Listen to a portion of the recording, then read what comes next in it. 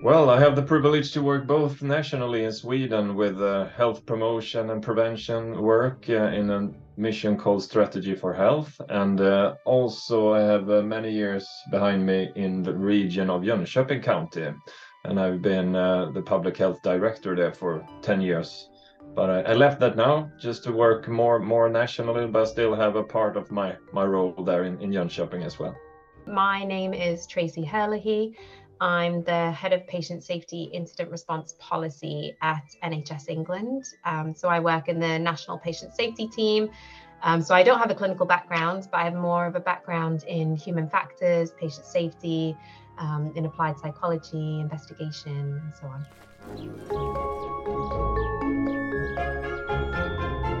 One of the key focuses we have in Copenhagen is bringing the community together around health and well-being. So both the sessions I'm running there is both from actually using community-based data and to make that data more actionable in a community setting, involving people. And to make that happen, we can see that we need both to focus on the protective factors for health as well as the risk factors. You know, healthcare is very used on using risk factors, but if we want to create passion and will to change in community actors such as schools and people working in sports or cultural, we have to focus also on the health promotion side, on the protective side. Last time we spoke a couple of years ago, we were talking about health inequalities and post-pandemic and the very hard lives that a lot of us are leading and the challenges in society. It feels like a lot of people have kind of given up on the system that they live within. And I think the kind of micro approach, the community-based approach, the working together to help each other is a logical solution to that in some ways, isn't it? You know, I don't trust my government. I'm struggling to get the support I need. So let's do something locally. One of the sessions we run here is called What's Next After COVID-19. And as you mentioned here, I think it's a lot about trust. I think we spoke about that last year also, how does the trust system look in a community-based system? And I think that it's not only healthcare that is a part of that trust system. I think school is one example that is reaching out not only to the children, but also to their parents and relatives and so on. So that's an important part of it in the trust system. But also, friends and social relations around my life and so on, who are the key persons that I take health or unhealthy decisions for my life together with. So I think it's a important part to look at the health system from a microsystem perspective and to also adapt the strategies we make from a microsystem perspective. We can build concepts and so on from a county or national level, but they have to be adapted as well from a local point of view, I think. So maybe you could give us some examples of what's happening on the ground. I'm interested particularly in kind of mental health prevention. I know a lot of your work is focusing around population health and kind of prevention approaches.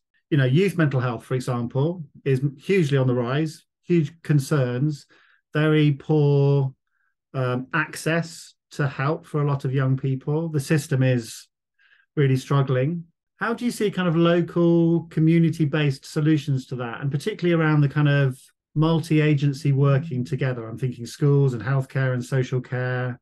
Yeah, tell us a bit about how that works. Yeah, we try to enlighten bright spots from around Sweden where it's not only good examples, but something sustainable as well. Because I think the sustainability is something really crucial when it comes to mental health.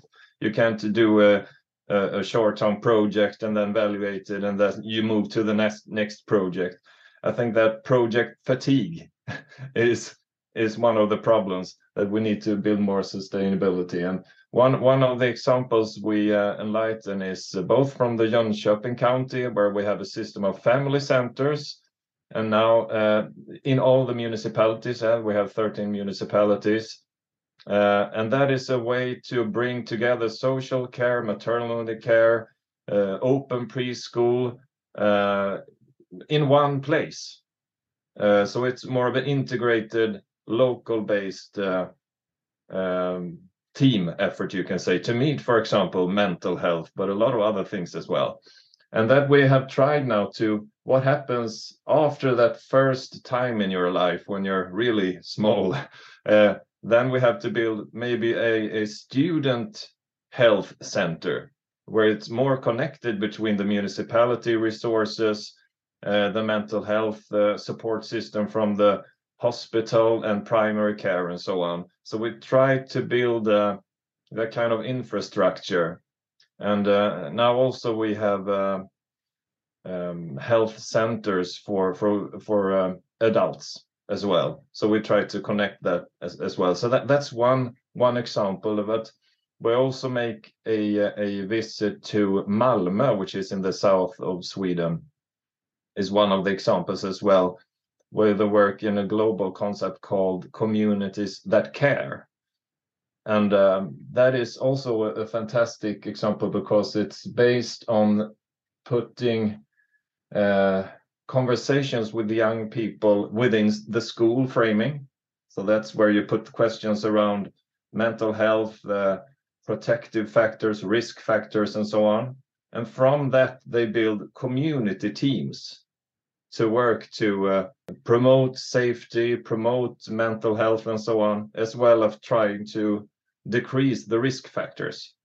And they have been around, I think they've been working there for 5 or 6 years now, and they can really see from the measures that they are really decreasing the risk factors and increasing the protective factors. And now they move from doing this in some pilot schools and communities, they now bring it to the whole Malmö city.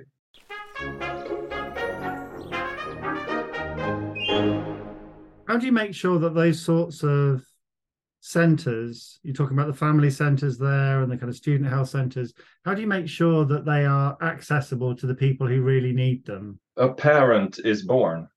When you become a parent, you are born to a new role.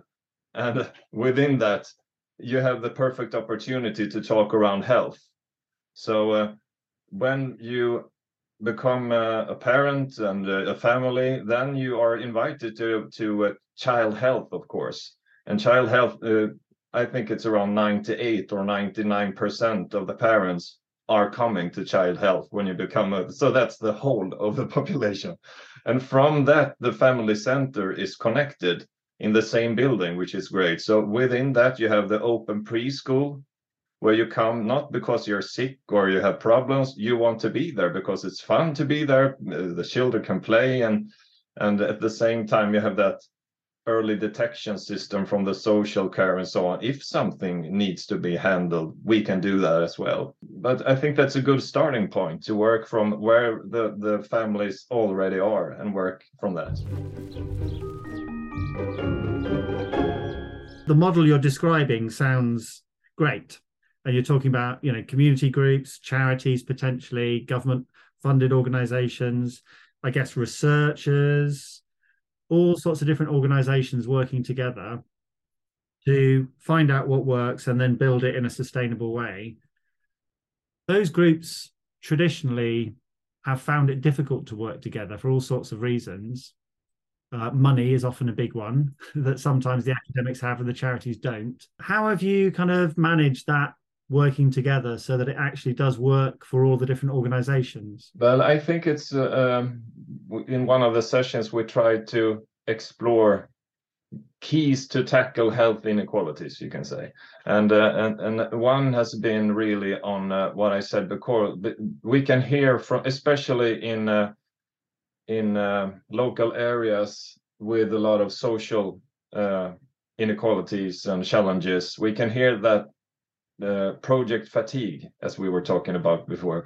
A lot of national actors and regional actors do, projects. They're often, as you said, financed from external actors and not from the actual system.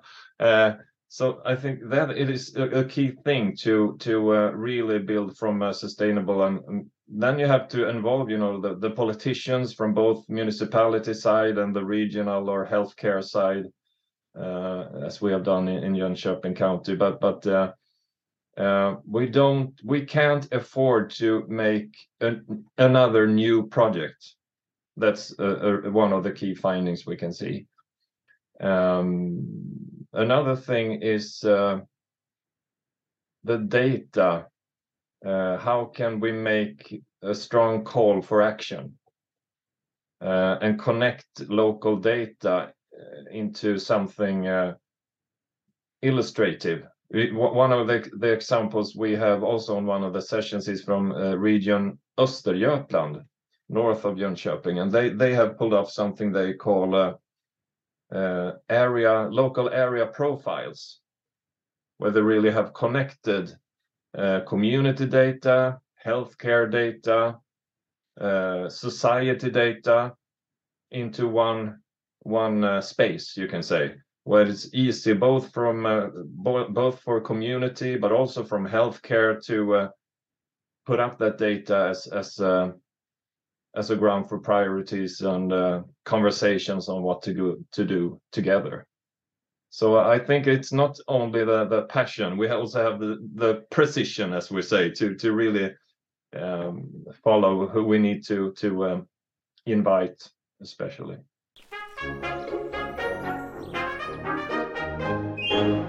So talk to me a bit about how you moved then from kind of local project-based QI kind of methodology to more of a sort of national sustainable, because presumably at some point you need the political will and money to turn it into something bigger scale. Yeah, that's a magic question you put there, because it's you have to get some measures, for example, that are comparable on a national level and so on. That could be around the number of students finishing school, for example. That's a typical national measure.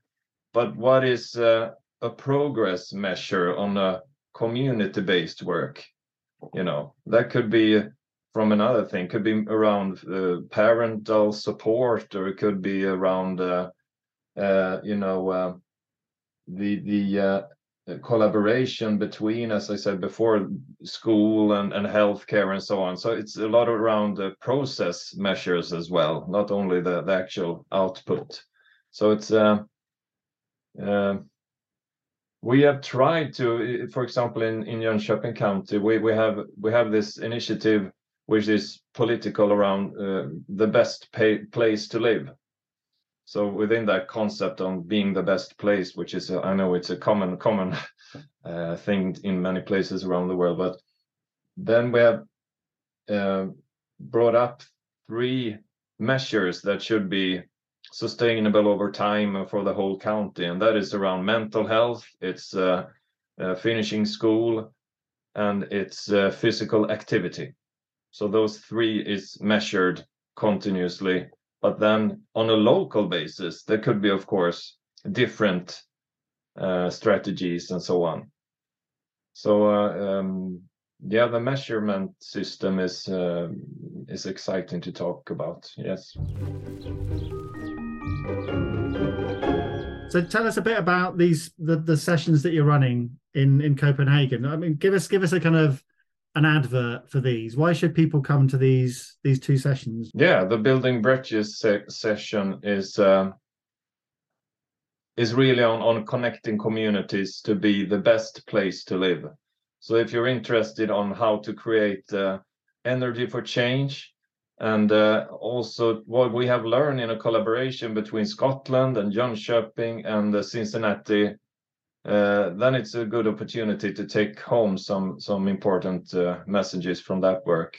And we will also do some study visits, you can say, to bright spots from parts of Sweden and so on, so which has accomplished results, actual results for the population and so on. So that could also be interesting to take part of, I think.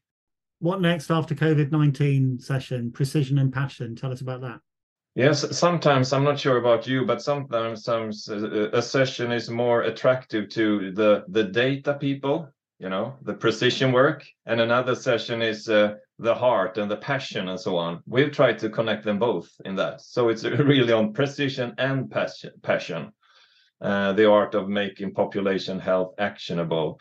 And we really try to look on that side from how can you work more data driven from a local perspective, and to create that sustainable foundation. As we said, we talked a lot on the project fatigue challenge, but how can you build that sustainable foundation for local community health promoting work and so on, and also how to be more street smart, and how to work in a more team-based approach within the community. So that will be really interesting to connect the brain and the heart, you can say. The patient safety incident response policy at NHS England, that's a bit of a mouthful. Can you kind of break that down for us in a kind of lay description? Currently, the NHS has a framework in place that kind of specifies how organisations should respond to patient safety events. So how should they respond to them for the purpose of learning and improvement? So that's been in place for a number of years, at least 8 to 10 years that's been in place now.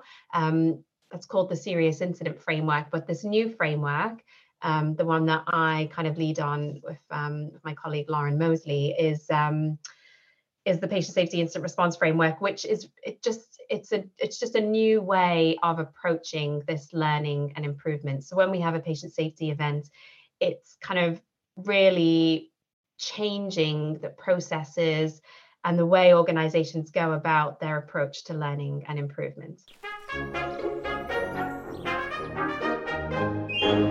And just before we get into that new piece of work you've done, I want to kind of reflect back on what's happened in previous years.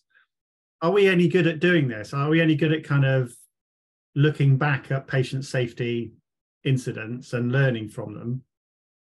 Well, that's the whole reason why we generated this new framework. So I think absolutely there are pockets across the system where organizations do this really well. And in England, we also have the Healthcare Safety Investigation Branch, which conducts independent learning responses. But there is an overwhelming amount of evidence that we weren't getting what we wanted to out of this framework, that we weren't engaging with those who've been affected. There's a potential there for compounded harm for families in the way that we were engaging with them after there's been a patient safety event. We weren't getting very good quality investigations. The oversight of the systems was quite punitive and not giving us the culture that you kind of need, like the kind of foundation to enable us to learn and improve. So absolutely there is good work across the system, but there was also a lot of work to do, and what we tried to do was more so look at the systems that we kind of tried to put in place through the policy, and look how they weren't giving us what we wanted to do, and we tried to change that kind of system design to enable us to get the better learning and improvement.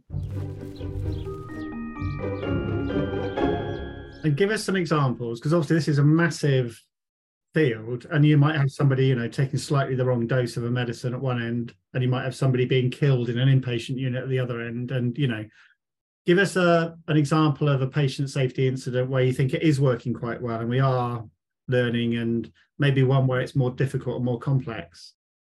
I don't know if it's necessarily about the incident type itself, but more so about our approach to it. Under the old framework, there was organizations described being on this treadmill. So, for example, the old framework requires organizations to investigate everything that meets a certain threshold of seriousness. So there were organizations were doing a lot of repeat investigations, quite lengthy, complex reports, where they already kind of had a good understanding of what some of the influencing factors were and where the room for areas for improvement were. But because of the resource and the churn of kind of writing the reports, because of the policy requirements, they weren't actually able to get to that improvement. So what the new framework enables organizations to do is take a more proportionate approach to how they respond. So this is across kind of the piece, really. So, you know, from those kind of more complex responses right down to those that may appear, you know, that may kind of even, you know, been a near miss, but it's focusing more so on responding for the potential for learning and improvements rather than responding according to this level of seriousness. And your session is going to be specifically kind of thinking about the patient safety incident response and how you've been rethinking that and improving that. Why should people come along to that session at the conference? Who's that for? What are you going to be doing? I think because this is so new, I think what the NHS is doing is something that hasn't been done before in healthcare or even in other industries, really. I think, you know, having previously worked at the Healthcare Safety Investigation Branch and looking at how other industries investigate, there is still this approach in other industries to investigate everything that meets a certain threshold and have different levels of investigation. So what the NHS is doing is unique and quite different. So I think it's of interest to anyone really who just wants to learn about a different approach to learning and improvement, because I think, you know, where we were with the serious incident framework and the and not getting that learning and improvement that we wanted out of it, I don't think that's just the NHS. I think that's kind of you know, healthcare system wide. And so this is an opportunity to hear about something that's happening kind of right now. You know, we have the results from the early adopter program, but organizations in the NHS aren't really going to be transitioning to this new framework until autumn later this year. So it's ongoing. So this will be the start, and then potentially, you know, in the future, we may be able to come back and talk a little bit more about how it's developing and hopefully some of the success stories and some of the improvements that it's bringing.